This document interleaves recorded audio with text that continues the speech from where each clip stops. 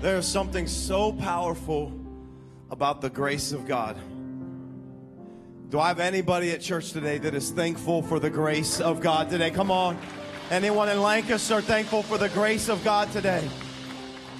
I find that it's really easy to take for granted the grace of God. I find that the longer you sit in church, the easier it is to take for granted what God's grace means. I need His grace. Not just once, not just when I was 17 years old, but I'm declaring to you, I need His grace every single day of my life. Come on, any of you need that grace of God? I've got a message to kick off our series, and it's really grounded in a truth about God's grace. And so if you're here today at either of our locations and you feel like you don't even really belong, that's only because you don't know how gracious and how loving and kind our God is. Because we're all messed up. There are no perfect people in this church. Just a bunch of people that have met the grace of Jesus Christ. And it's changed us. It'll change you. And it'll lead you to do something significant for God and His kingdom. We're going to talk about that in this series. We're getting ready to move into a new season, a new time where we celebrate the birth of our Savior, Christmas. Come on, how many of you are thankful for Christmas? How many of you love Christmas? Christmas is amazing. I love the season of Christmas, but I always like to take our church in a time when we're so wrapped up in all the gift buying and giving with our friends and our family, and that is great, and that is fun, and there's something about it where we can show love and appreciation toward each other. I love that. I don't think we shouldn't do that, but I also think that if we're going to celebrate Jesus' birthday, we ought to also give Him a gift this season. Amen? Come on, we're so good at giving gifts to everybody else as a church. I like to challenge us because, listen, on my birthday, I don't want my family giving gifts to somebody else. Give them to me. I want them all. And I think it'd be rude of us as Christ followers, those who have received His grace, to turn around and not even give that back to Him. And so what I mean by that is every year at the end of the year as a church is kind of a tradition around here. We like to give an opportunity to make a gift and give a gift to Christ and His work through our church. And so on December 16th, we're going to have a difference maker offering. And I'm going to talk a little bit more about that, but we do this as a church because I believe that the way we end one year, one season, really will propel us. And I want to begin 2019 with strength. I want to begin it just on purpose. I want to begin it with resource so that we can make a greater difference for God's kingdom, because I want to make a difference in this life. Amen? I want us to be a church that makes a difference. So we're going to talk about that, but more than anything, this is not a series. It's not about giving money. This is a series that I pray will stretch your faith and challenge you. So we got off of a last series, which was a lot of fun, talking about judgmental Christian. We have fun. This one's going to challenge us. Some of you are like, I was challenged at the last one. I know, but in a different way. And I believe it is going to take our faith to a deeper level. Amen. Would you all bow your heads at both locations and pray with me? Father, we are here just so honored and so thankful for your grace, your love and kindness that we don't deserve. So God, I pray right now as we encounter you, Lord, I pray that you would open up our minds, our hearts, God, so that we could see you maybe in a way we haven't. I pray right now, God, that we could encounter you in a way that is fresh, that is new, that is life-changing. God, we love you, and we praise you. We give you all the glory. And everyone said, can we give him praise one more time, church? Now listen, before you find your seat, I want you to high-five 3 people. Tell them God loves you, and God's a Buckeye. Make sure you... Amen. Come on now. Come on. If there was ever evidence that God is on our side,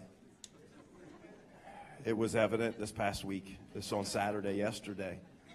Come on. You know, I almost started to feel bad for that team up north.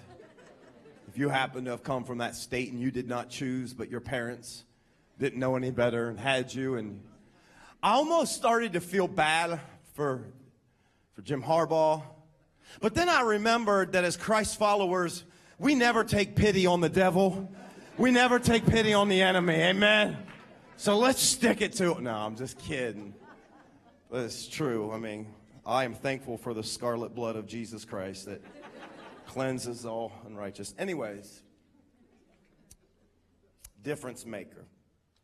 I'm just curious, a show of hands real quick. How many of you really, I mean, like your goal in life, your aim is to be average? Raise your hand if you're thinking, that's me, Pastor. How did you know? And nobody in Lancaster, anybody. I just get you. How about if you could say, if there is one life I want to have, it is a mediocre life. Raise your hand. Like, mediocrity, that is my word. Nobody? All right.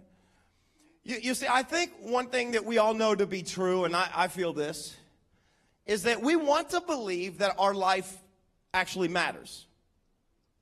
Now, maybe you're here today, you're an atheist, you're someone that says, hey, I don't know that I even believe in a God. Then there are some who would say, yeah, I don't know that my life matters. I think I'm just a result of a bunch of random things that just happened, and there's really no purpose to it. But I think most of us, if not maybe all of us, whether you're a Christ follower or not, you're someone that says, I believe in a God, a first cause, that there's something inside of all of us that wants to think or believe that my life will count for something. I don't want to just be a blip on the radar of history. That as James says, my life is a vapor. It's here today and gone tomorrow. My life means nothing. Like, I don't want that in my life. I don't think you want that. I think we want to know that our life counts for something. We do. I think that's one thing that separates those who have faith in God from maybe those who don't, is that we feel a sense of divine purpose. Do you ever feel that? Like there's something about it when you encounter God that kind of gives you a sense that maybe I matter. Maybe I'm supposed to do something. Maybe God created me, and not by accident, but maybe the creator of the cosmos also created me for a specific reason. I don't know if you've ever wrestled with internally, like, I think that's why we sometimes struggle with, like, what direction is my life going? What good is it? What am I doing with my life?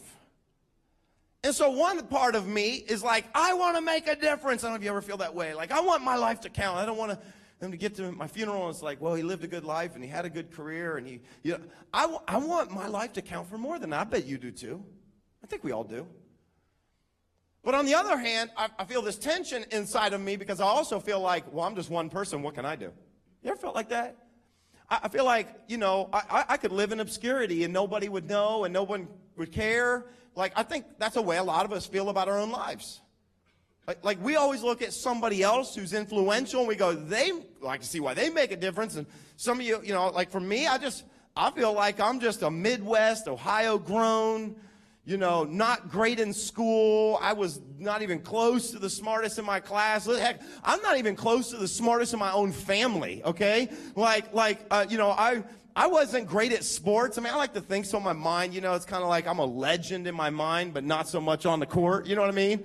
Like, that's kind of how I was. And so I want to make a difference, but the other side of it, I feel like, what can I do?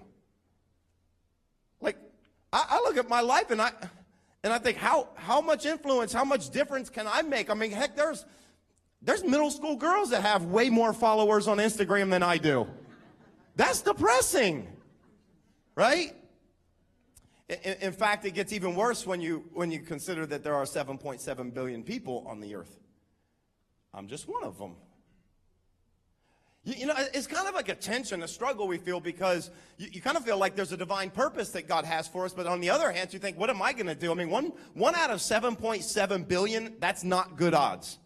Do you know you have better odds of winning Mega Millions, 1 in 300, than 300 million, than you are at like making a huge difference in the world? Like, and so I think it can be discouraging, it can be a little depressing. And then on top of all of that, sometimes I wrestle with this idea that God could ever use me because of some of the things I've done in my life. I wonder if some of you feel that way.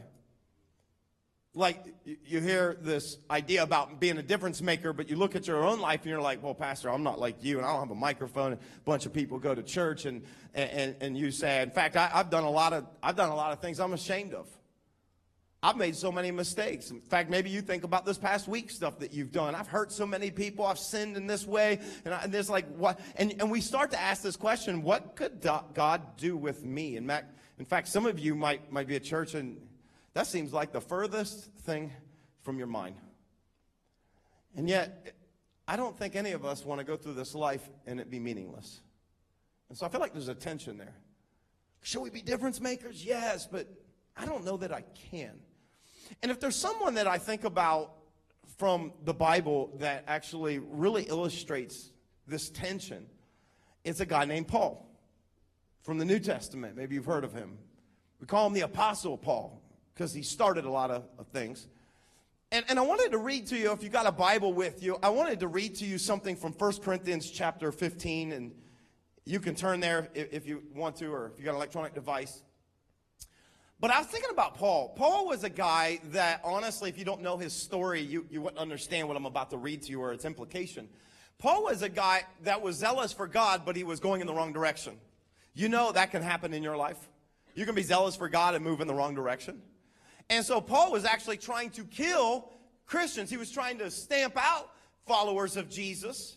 And so Paul was actually literally had orders so that he could go to towns and arrest Christians. He was someone who was standing and giving approval at the death of Stephen, one of the early church members. And so here is this guy, Paul.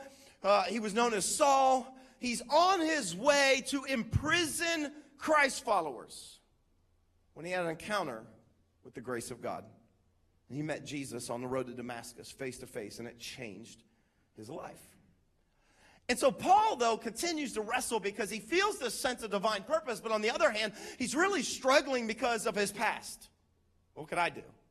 I messed up. I screwed up this marriage, or I screwed up our finances, or I've screwed up these relationships, or I've lied, I've cheated, I served time in jail. Okay, if you ever can... I struggled with this addiction. Okay, this is Paul. And so Paul says something in 1 Corinthians 15, verses 9 and 10. If you feel like these verses are familiar, it's because I preached this passage in Easter, and I never really got a chance to kind of expound on what God had shown me in it. So today is kind of a sequel to Easter, if you would. So if you can go back and watch the Easter message, it might help you. But Paul said this. He said, "For I am the least of the apostles." They called him an apostle because he started churches. He said, "And I do not even deserve to be called an apostle because I persecuted the church of God." You shouldn't even give me that label. I don't even deserve to be in the room with Jesus' followers. This is the way Paul saw himself. And then verse 10, I love this verse. I love this verse so much. Paul said, "But," remember when I preached about but at Easter? That didn't sound right. You know, we always have a but. God wants to use you, but he said, by the what? Everyone help me out. But by the grace of God. Come on, that is so powerful. But by the grace of God, I am what I am. And his grace to me was not without effect. He said, "No, I worked harder than all of them, yet not I, but the grace of God that was with me." Let me reread part of verse 10 to you. This is the part I want us to focus on. "But by the grace of God, I am what I am, and his grace to me was not without effect." I don't know if something goes off inside of you when you hear the word grace. I think sometimes in our culture that the word grace has been reduced to a prayer that you say right before your meal. And some of you are so slick that when someone asks you to say grace, you just say grace, and then you want to eat. And I think grace is sometimes kind of seen as as an event. It's sometimes seen as like, I was late for this, but he gave me grace. I didn't have my homework in time, so the teacher gave me grace. Sometimes when we think about grace, it's this singular event, this thing that happens. Sometimes it's just a little prayer or whatever we do. But Paul sees grace as something so much deeper than that. How many of you know the type of grace that Paul knows?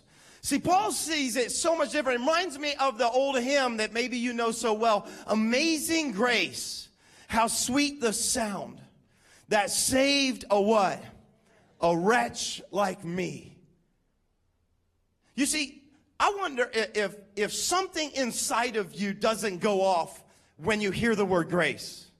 I wonder if when you hear the word grace, if you don't think about the fact that you are a wretch. Now, see, this is like, come on, Pastor, I didn't come to church to have you call me a wretch. But the truth is this, I fear that a lot of times if you're like me or Christ follower that maybe has been in church a long time, that the longer we're in church, the less grace is that important to us. Yeah, there was a moment, there was a time in history I prayed this prayer, and yeah, grace, back when I was like that. And I think some of us have been in church so long that we have been sitting in our self-righteousness so long of how we follow all the rules and all the things we don't do, that when we hear about the grace of God, we're like, yeah, it's the grace.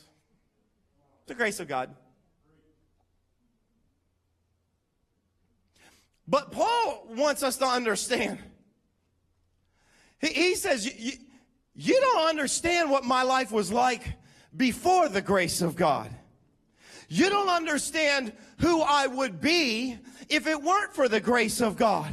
I'm here to tell you that I wouldn't be on this stage if it weren't for the grace of God. I don't know where I would be if it weren't for the grace of God. Is there anyone else here today that is a little bit thankful for the grace of God in your life? Because if not, then I'm going to say this.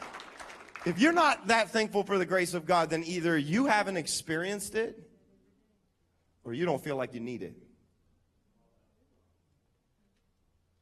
If the grace of God, just thinking about God's grace, if it doesn't move you maybe even to tears, then I would just challenge you, if you're a Christ follower, you should check your heart.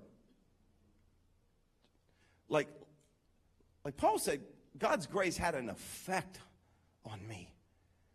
It changed me. Like it did something in me. Something shifted in me on the road to Damascus. In one moment, something changed inside of me. This is what Paul would say. And he would say, but by the grace of God, I am who I am today. I don't deserve. See, that's what grace is, by the way. Grace is getting something you don't deserve. I don't deserve the kindness of God. I don't deserve the forgiveness of God. I don't deserve his love. I don't deserve his mercy. I don't deserve a second chance and a third chance and a fourth chance. I don't deserve any of that, but because God is gracious, it affects me. But Paul wants us to understand something. That's a layer of grace.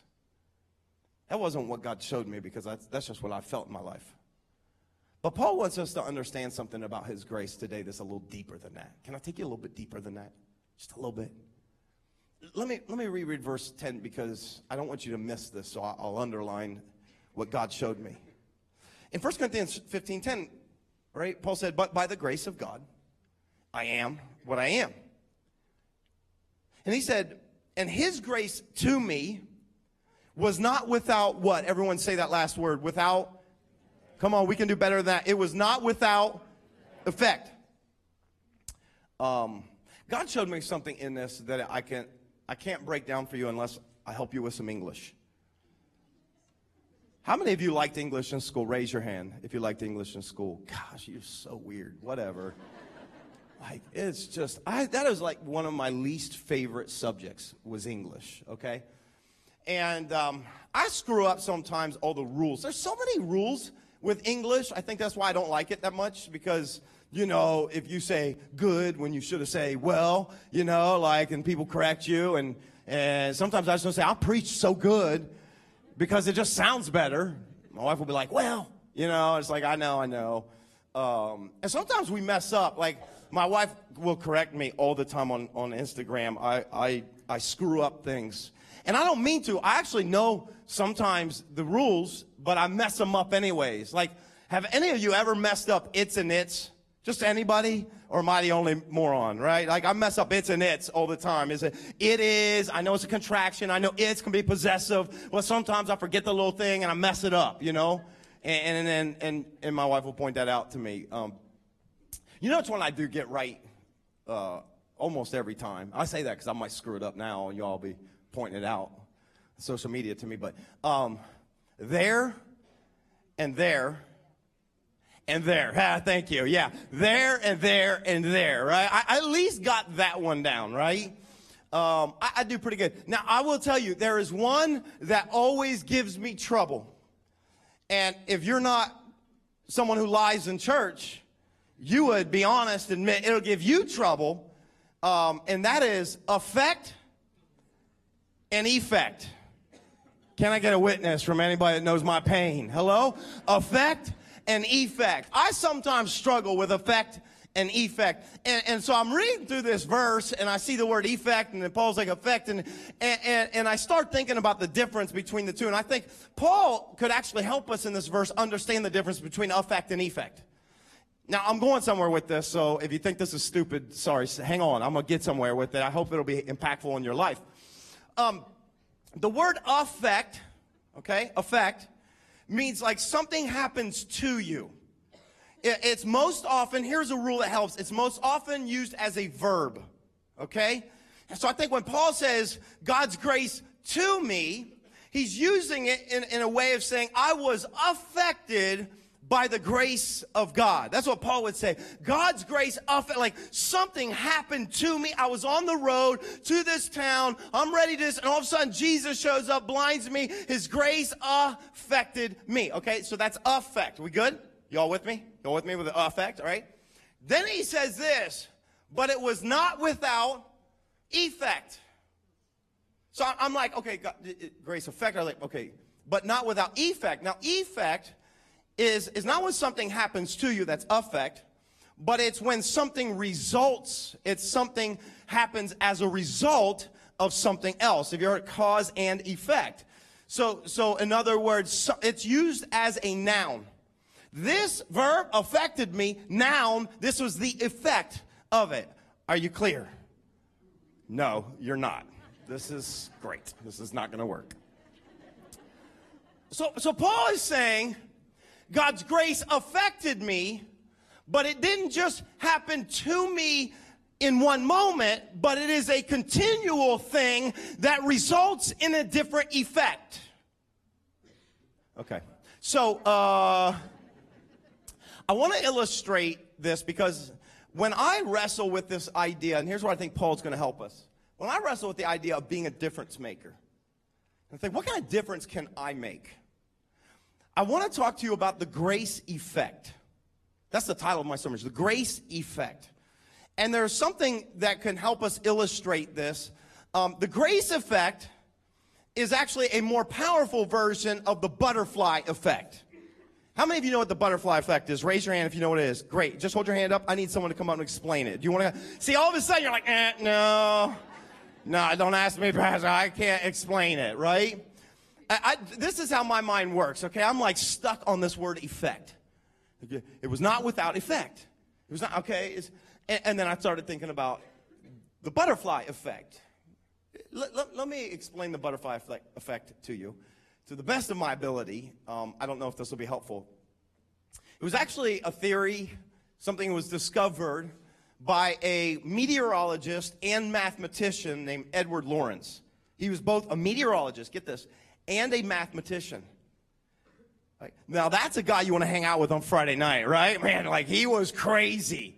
And so this guy, Edward Lorenz, this was back in the 20th century, like, he was a meteorologist who studied systems, you know, like weather systems and big systems.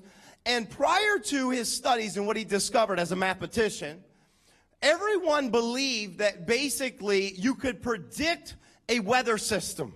Like, big, massive systems are so big and so on a course that they're predictable. You can determine the output of it, the end result of major systems. Now, it's funny, it took a mathematician, meteorologist to try to discover something that anyone who lives in Ohio already knows. That's impossible, right? Because we say around here, if you don't like the weather, wait 10 minutes, and it's going to change. And so because of this, he kind of developed this concept through a bunch of study he called the butterfly effect. That's part of chaos theory. Again, this is way more than you want. I know I'm going to lose some of you who are like, what? Chaos theory, which basically the butterfly effect means this, that one small change, one little itty-bitty variable change has the ability to alter the result of a major system. And why he called it the butterfly effect was he used this as an analogy that imagine a itty-bitty little butterfly in the Amazon flapping its wings. That's enough of a change that could alter the direction of a system that could affect something around the other side of the earth. Okay. Now that I've lost you completely, let me show you how you can really understand this, because there's a book that really helped me understand the butterfly effect. It's a book that I used to read to my kids called If You Give a Mouse a Cookie. How many of you have ever read this book? Come on, both camps, raise your hand. Yeah, it's so good. Okay, now real quick, I have to ask, how many of you have read your Bible this past week? Raise your hand. I'm just saying, I want to make sure that you at least have read the Bible. But, yeah, this is one of my favorites that we used to read to our daughters when they were little. In fact, it's an entire series. There's a whole bunch of other ones. There's, I remember this. There's, If You Give a Dog a Donut, that's a really good one. What was the other one you said to me, Pastor Zach? If You Give a Moose a Muffin, that's good. There is If You Give a Duck $1. If you give a cat a... No, I don't know. I was making that one up. I don't know if there's If You Give a Duck $1, but that just works. If you give a cat a cupcake. Let me give you the premise of this book, because I'm building somewhere with the butterfly effect that's really a smaller version of the grace effect that is connected to this idea of being a difference maker. So you're just going to have to follow me. Now, I thought that maybe today I could read you this bedtime story. But then I was worried that if I actually read it to you, some of you would fall asleep in church, and that would offend me. So, but basically, let me give you a little bit of the premise of the story for those of you who don't know. It starts off with this boy who's outside, and he sees a mouse wearing overalls. I don't know why a mouse would wear overalls, but he says this. He says, if you give a mouse a cookie. Now, I feel like I need to show. This is like elementary school. Everybody take a look. If you give a mouse a cookie, it says he's going to ask for a glass of milk. And when you give him the milk, now we've got him in his house, he'll probably ask you for a straw. See the big straw in the glass? See, this is what I do. I break down complex theology to an elementary age so that I can understand it, and then it's helpful for you. And when he's finished, he'll ask for a napkin. And then he'll want to look into a mirror to make sure he doesn't have a milk mustache. And when he looks into a mirror, he might notice his hair needs trim, so he'll probably ask for a pair of nail scissors. And when he's finished giving himself a trim, he'll want a broom to sweep up. He'll start sweeping. He might get carried away, sweep every room in the house, and may even end up washing the floors as well. When he's done, he'll probably want to take a nap, and you'll have to fix a little box for him with a blanket and a pillow. He'll crawl inside. I'm just trying to give you the premise of the story, and then you're going to give him and you're going to read him a book before bedtime, and then he's going to see all the pictures. He's going to be like, show me all the pictures. And then when he sees the pictures, he'll get so excited that he's going to want to draw a picture. So then you're going to have to get him a piece of paper and some crayons, and then he's going to draw a picture. And then when the picture's finished, he's going to want to sign his name to it, and then with a pen, and then he'll want to hang it on the refrigerator. And so you have to get Scotch tape, and he'll hang it up on the refrigerator. And when he looks at the refrigerator, all of a sudden he'll be thirsty, and so he'll ask for a glass of milk. And chances are, if he asks for a glass of milk, he's going to want a cookie to go with it. Amen. Let's pray. That was good. Okay. My point was that one small gesture, one small thing, if you give a mouse a cookie, could result in some major change somewhere along the lines in a complex world. Now, I think if Paul were here today and he were to write his own kid's book, he would call it, If You Give a Person Grace. Because if you give a person some grace, there's something about that moment of receiving grace that Paul says is not without effect. In other words, it is going to result in something major that is going to happen in that person's life, all because they received some grace. This is the grace effect. This is the grace effect. You say, how does God use us to change the world? Why do I feel this thing inside of me, a divine purpose? Here's why. It's called the grace effect. Because Paul says, when I look at my life before and how I have messed up and screwed up, but I then realize what the grace of God has meant in my life, it not only affected me, it came to me, but it was also not without effect. In other words, grace is the agent that empowers you to be a difference maker. And so you need to get out of your mind that grace is a prayer, that grace is a one-time thing, that grace was an encounter. Grace is more than that. Grace is something that you and I need every single day of our lives. Grace is the continual work of God for something I don't deserve, so that God can use me and you to fulfill His purpose on this kingdom. How many of you think that the Apostle Paul has made a significant difference in our world? Raise your hand. Every single person should raise their hand. One person. I believe next to Jesus Christ, this is my own personal opinion, no one else has affected this world as much as Paul did. No one else. You know why? Because Paul was so moved by the grace of God that he took the message of God, of faith in Christ, beyond the Jewish world that it was in. Do you realize that Paul was the one who actually left the area and went around the Mediterranean rim? Do you know Paul was the one that took it to a world of people that were not included in Judaism, were not included in Jesus? Do you realize Paul is the one that started churches that we can trace, that because of the churches that Paul started, that has traced all the way to church in Western culture, and we might not be sitting in church today if it weren't for the things that Paul did. And so the grace effect is what Paul talks about. Something happened to me. God did something for me, but not just for me, because God wanted to do something through me. And this is true in your life as well. In fact, I want to read to you something that Paul wrote to the church in Rome in Romans 1:14. Paul said these words because I think sometimes the grace of God is something that we gloss over. I think sometimes we don't understand the impact of what God's grace should mean in our lives. And so Paul said these words in Romans 1, verse 14. Listen to the emotion in this one sentence. He said, I am obligated to both the Greeks and the non-Greeks, both the wise and the foolish. This is the same one who was trying to stop the work of God, that the moment he encountered the grace of God, said, I am obligated.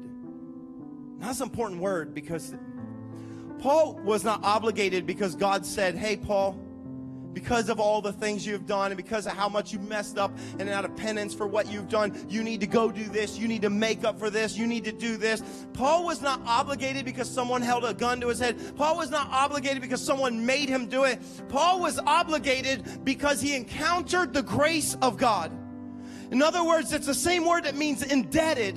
He was like, because Jesus took my debt upon himself on the cross, I am now indebted to him. And now it's something inside of me is inspired, and I feel a purpose that I need to go and do something. And so Paul, when he says I am obligated, he's basically saying this: I can't not go.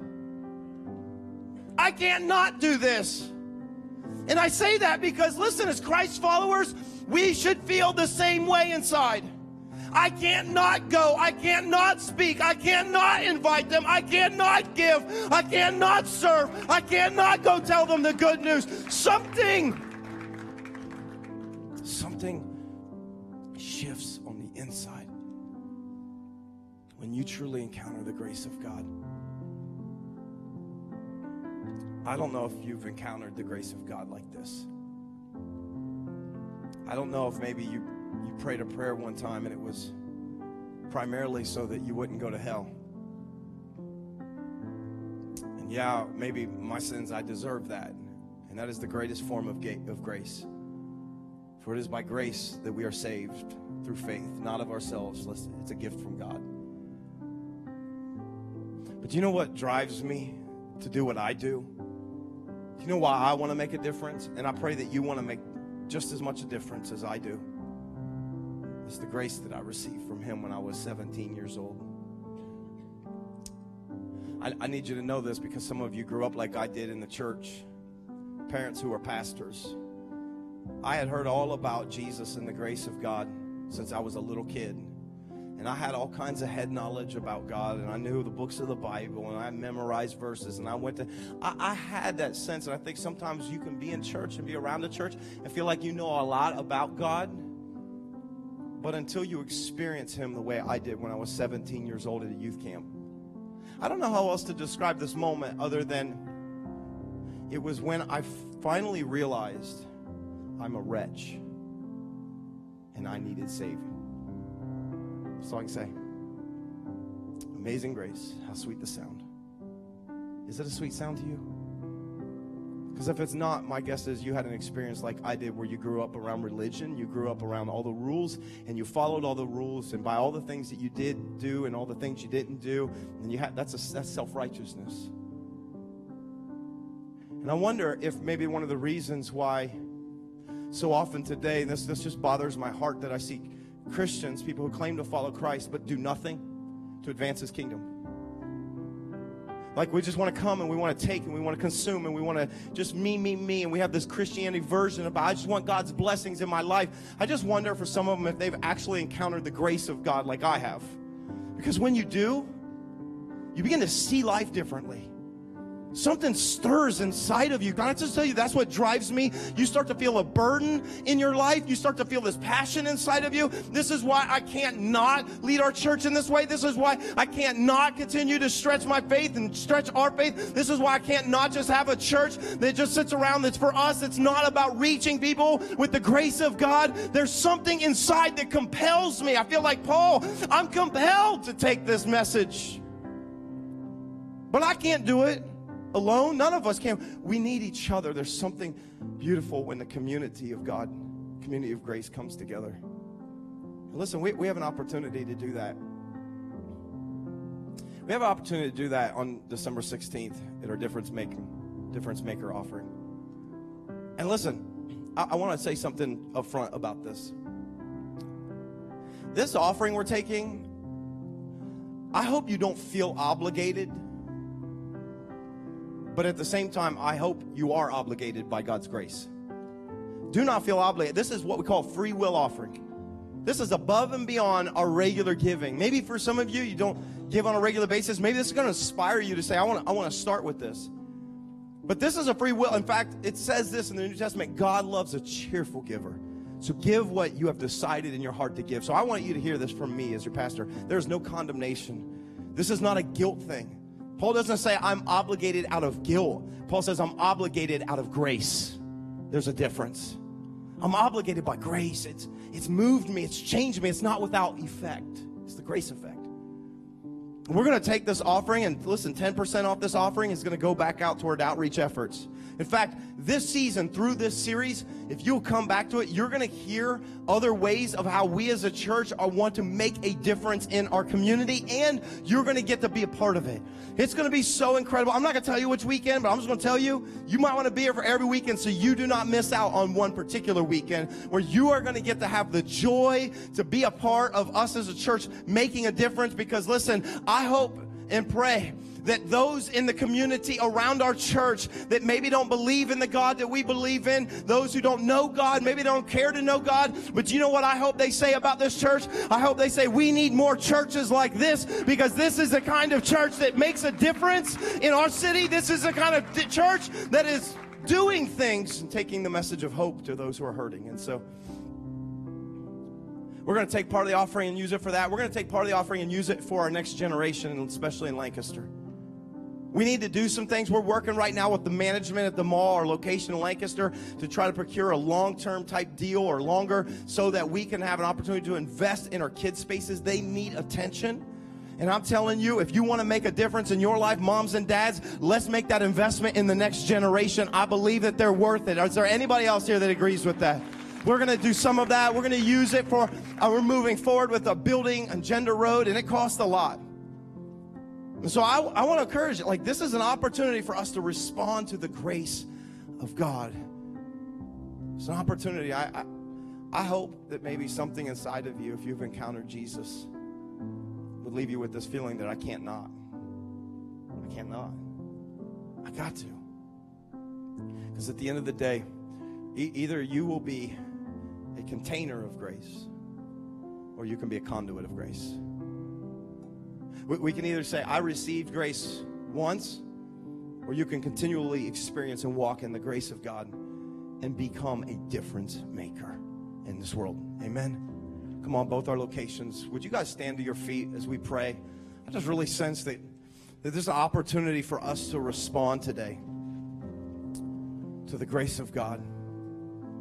I want this to just be a real moment for many of us today. We respond to his grace. Listen, as we're praying, I wonder if maybe there's someone here in Lancaster that you have never encountered the grace of God like I mentioned. That maybe church has been religion, church has been rules, church has been, but it's you've never encountered the grace of God like I described. You didn't have that Damascus Road type moment. I'm telling you, the presence of God is here today, and you can experience the grace of God right now. I believe that you can experience that. And I want to give you that opportunity today at both our locations. That if you want to receive Jesus Christ, if you want to embrace the grace of God, I want to encourage you to say this prayer today with me. God, today I accept your grace, your gift of salvation. I receive it. I realize I don't deserve it, but I receive that grace. And so today, I'm giving my life to you. I turn my life over to you. This is the moment where I say, I am yours, and I give my life completely to you now. And so I receive your grace. Listen, but that's not just for those who pray that prayer with me for the first time. Come on, I believe all of us need to continually receive the grace of God in our lives. If you're ready to receive the grace of God, would you just extend your hands up if you don't feel awkward? Just lift them up to the heavens. Because I believe that God wants to pour out his grace here today. God wants to show you his loving kindness today. God wants to fill you with his Spirit. God wants to fill you with his presence. God wants you to know his grace. His ever-loving grace, his immeasurable grace, his grace that will affect you, his grace that will change you, his grace that is amazing, his glorious grace. God, we're here today to respond to the grace of God, the glorious grace, and we crown you, Jesus.